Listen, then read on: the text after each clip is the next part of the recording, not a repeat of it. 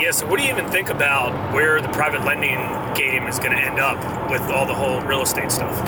Just the real estate market in general, like how's that getting affected with the private lending stuff?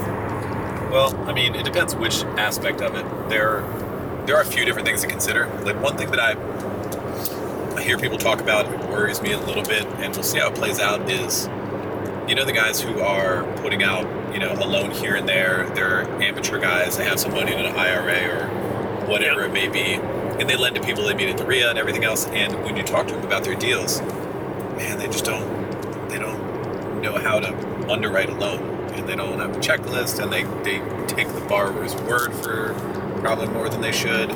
They just don't paper a file the way a professional lender would. And when the market cools a little bit, I'm worried about those guys. I'm worried about those guys taking a hit because they don't know what they're doing. Yeah, I think they're going to be the first ones to go. And, the last 5 years they were fine because the market would save them. But the market's not going to continue to save people anymore. As of right now, if they have a deal that's in default right now, chances are that deal is screwed. And I mean, we see it all the time. We quote a loan for 130 because we think it's worth 200, and they're like, yeah, I'm going to go with this guy. This private lender is going to give me 165. And it's bad. It's just bad all around. And a private lender like that's a lot of money. If it's in a self-directed IRA or even if it's in cash, they lose that and they're out. It's for sure. It's a tough gig. And I look at that on two sides though. I don't just look at that as irresponsible as the private investor, but there's also some risk when it comes to the borrower, the client who's raising the private money. Number one, obviously raising the money the right way, but more importantly, when you go raise money, number one, it's not the easiest thing. It's not like people are just giving you money, right? So you have to go spend the time to do that. The second thing is the person you're raising money for needs to have the same goals as you. Your goals need to be aligned. You have to treat them as like a partner. I mean, you know how it is. You bring on capital from the wrong type of investor, they're just going to micromanage the hell out of you and ask for status updates. Oh, what'd you do with this? What'd you do with this? What'd you do with this? You don't want a boss or a babysitter when you're doing this project. But I also think that the worst aspect that could potentially happen if these real estate investors don't raise money from the right private capital investors, what happens when a deal starts going bad and they lose money? Yeah, the private investor's gonna be pissed off, and then they're gonna point fingers at that investor and try to sue them. I mean, if the last thing you want on a project that's going bad that a real estate investor is losing on is having your partner, your capital source, try to sue your ass. Yeah, without a doubt. I mean, they could, in raising money in that way, instead of borrowing from a professional lender, they could be setting themselves up for a bad situation. Yeah. Without really knowing it. And granted, there's a lot of pluses, a lot of pros to having your own private capital and structure it how you want. The right private capital. The right private capital, but like you said, a lot of those real estate investors don't understand that they're taking on the job of investor relations, which is a real job. No matter if the private investor is micromanaging you or not, it could definitely be a job that you didn't intend to pick up. Yeah.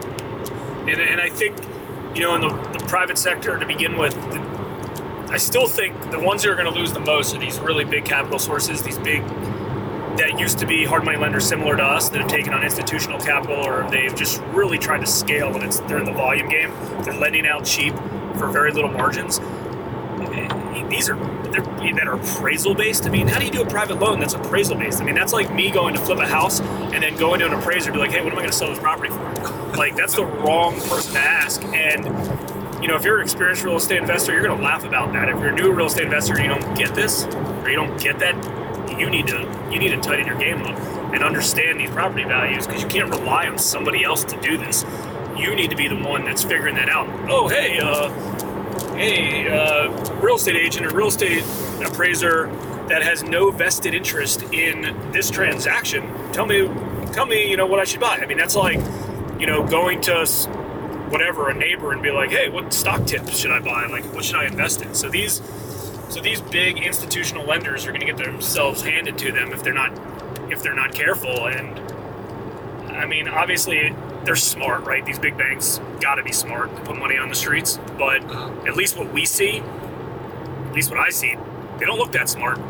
There are another ones. We'll quote a loan, maybe say $400,000 in Petworth in in Washington, D.C. The borrower needs 80 grand cash to close, which is a pretty decent deal on both sides. It might be worth 600 grand, that asset.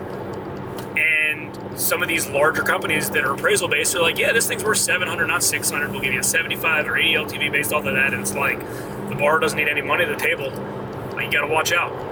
Like, those guys are going to be the first ones to go. For sure. And I mean, you're right.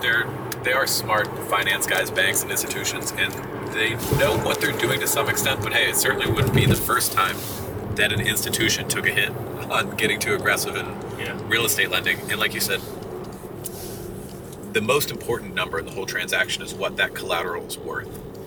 And you're putting that power in the hands of somebody who has no vested interest in the deal. That's right. Like, that's pretty crazy if you think about it. They're getting paid $500, $700, whatever it is for an appraisal. And that's it. Then they're out. They have no risks. They have no involvement. They won't even know if that whole deal goes sideways. And they just pass it off to the lender who gave them the power to do that. And it's pretty silly if you think about it that way. Yeah, and keep in mind with a lot of this stuff, ARVs are typically the most important number in these deals, right? The after repair value to figure out what it's going to be worth when it's done. But listen, we've been involved in 2,500 deals. We know that deals don't always get all the way to the finish line, and you have to sell deals quickly, take back properties. A lot of properties don't get finished. So it's not just the after repair value. It's the as-is value. You have the as-is value, and you have the after repair value, and then you have, what happens on day 30, 60, 90 throughout as time goes by, as the property's getting improved, as construction money's getting reimbursed. Where does that all shake up? And there's no way for an appraiser and somebody from out of state to know those numbers. They just don't.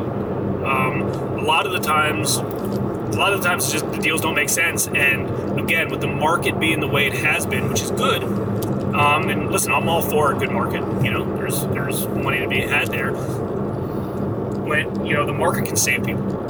It can save bad real estate investors. It can save bad deals that you accidentally got into. It can save bad lenders. But I strongly believe that the days of appreciation, at least short term, are over, and you're not getting saved. If you get put into a bad deal, if you do a 160 loan amount as a lender on a $200,000 property, that $200,000 property is going to stay at $200,000. It's not going to 210, 215, 220, which is the additional cushion you would need if you write a bad loan. It's just not. It's going to stay where it's at. So that's where all the shakeup's going to happen quickly. So I don't know. That's kind of the way I look at it, and not that I'm biased because we own a hard money lending company, but I do believe that partnering with either a hard money lender or a private lender that's sophisticated, that knows himself, or even a local bank. Doesn't have to be a hard money lender, a local bank that knows local market conditions, that has resources. It's just such a good option to do. Or, a friend or family member who has cash that knows real estate as well, another investor. Because then you got multiple people looking at a deal. I mean, how many times do we have good, sophisticated investors that reach out and be like, hey, I can't wrap my brain around this project. What do you think it's worth, type of thing. I think that goes a long way, especially in a volatile market. Let me ask you a question. And I know there's been a lot of talk about this recently, and everyone's always has their eyes on how tech is influencing different kinds of businesses, not just, online stuff and search and software and all that, but like how tech is influencing other businesses that didn't used to use that much technology. What do you think's missing in terms of technology being able to evaluate the value of real estate? There's nothing. I think the tech's already in place, but I think there's a human element, just like take Warren Buffett as being a human element for when he picks stock picks. You can go to 3 gigantic firms. If you compare this to the market, to any type of investment, go watch CNBC at 4:00, and there's 4 analysts all next to them, and their firms all own different types of portfolios of what they see fits best for them. So there isn't any. You take that tech, you take all the information you get your hands on, and the way tech works these days, it's great because they have their algorithms are based on realtor data, on public record data, on market trend forecast data between Zillow and MLS systems and some of the other stuff. So the tech's good, but again, you utilize that data, you utilize the information that you can, that you're provided, and then you make a smart decision based on past performance, your appetite for assets, things like that. So, I mean, I don't look at looking at loans or real estate deals any different than Warren Buffett looks at buying a stock or a business. It's the same situation. So what you're trying to say is that you're the Warren Buffett of hard money lending? Yes. Not bad. Minus a bunch of zeros. I'm not going to tell you how many zeros minus, but Minus the zeros. I mean, that's what it is, right? The information's out there. Anyone can get their hands on the information. The tech makes the information easier. Yeah, and then also, one important factor that you mentioned a lot is that, and maybe the tech can't pick up on this. Maybe it can. Maybe it factors in other borrower-related data. But, if somebody were to flip a house, all of us were to flip a house, each one of us would exit for a different price because it's based on the work that you do, the product that you can put out, and how good you are at it. Mine would probably be the worst because I suck at construction and that sort of thing. But I doubt an automated valuation model, I think is what they call those, AVMs, automated valuation model, would factor in how well a borrower can potentially execute or not. Which is a serious factor in our underwriting. Serious factors, and just because listen, you executed on one project doesn't mean you can execute on the next, and that might not necessarily be. I mean, it's obviously the investor's fault, but there's so many different things that could potentially go wrong. You open up walls and you got to remove stuff you weren't planning to remove. I mean, there's just a lot of X factors that happen, so you do the best that you can. And that's why the character and the capacity when we do underwriting is so important. And again, you just use common sense, just like any investment.